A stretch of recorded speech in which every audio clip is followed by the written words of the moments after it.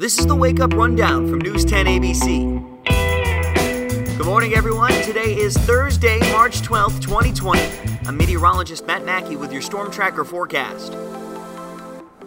Thursday's not half bad. Cool start in the 30s for most, in the low 50s by Thursday afternoon.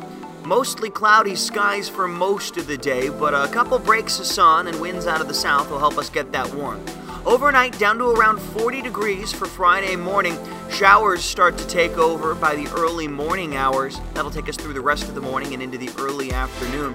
We'll see some clearing for Friday late afternoon and into the evening, and that little bit of sun should help us get into the low to mid-50s by the time it's all said and done. Cool overnight and into Saturday morning. The day of the St. Patrick's Day Parade in Albany. You'll be waking up to temperatures around freezing, rising into the mid to upper 40s by the afternoon. Mostly sunny, but windy, so hold on to your hats out there. Sunday morning, cool. Overnight low temperatures going to be in the 20s, mid 40s by the afternoon, keeping the sunshine around, so it looks to be a rather bright weekend.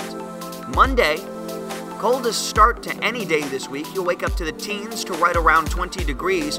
Partly sunny throughout the day, highs in the mid-40s. Tuesday, St. Patrick's Day. We expect you to wake up to temperatures in the 30s, right around freezing for the most part, rising to 50 in the afternoon, but we will need to be on the lookout for on and off showers for most of the first half of the day. Could again linger into the early afternoon. Wednesday, cool start in the upper 20s. We expect you to be right around 50 for the afternoon. A little bit breezy, but a whole lot of sun to round out that 7-day forecast. That was a look at your forecast. Here's today's headlines.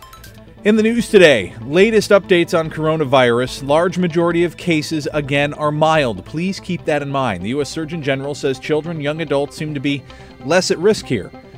Elderly and those with underlying conditions are at the most vulnerable stage here. Still, everyone needs to take precautions to protect those who are at the higher risk, right? And a quick look at the numbers in New York State, more than 200 now statewide. Overnight, we learned of the first confirmed case in Monroe County in western New York.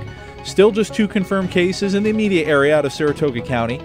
And the most cases, again, in that cluster down in Westchester County with 121. Now, the upcoming NCAA men's basketball tournament scheduled to be held in Albany will have no fans due to the coronavirus. Only essential staff and limited family will be in attendance. The NCAA's COVID-19 advisory panel recommending that sporting events not be open to the public. And to other news, starting today, New York State kicking off its St. Patrick's Day impaired driving crackdown. That means that you can expect increased patrols and checkpoints here in the capital region and around the state.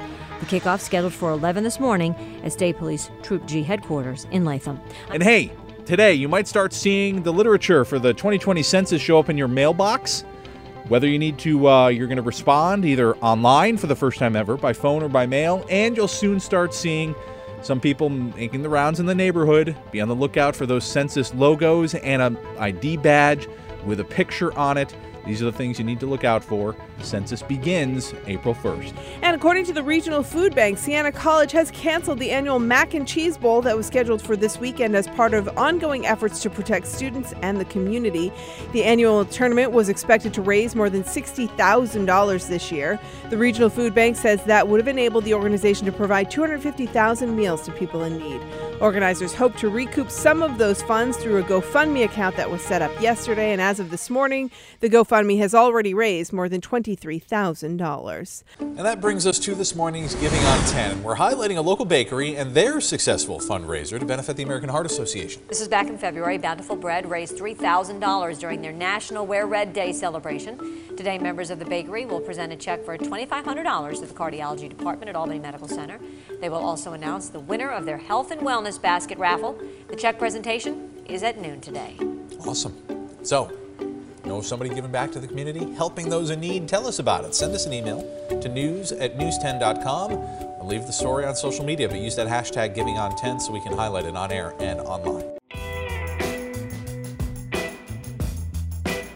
Do you enjoy starting the day with the Wake Up Rundown? If so, do us a favor and take a second to rate the podcast and leave us a review in iTunes or the Apple Podcast app. It helps other people find the show, and it makes sure that you're subscribed to get each morning's episode automatically downloaded into your feed. For more of the stories in today's podcast, head to news10.com or Wake Up with 10 on air every weekday morning starting at 4:30.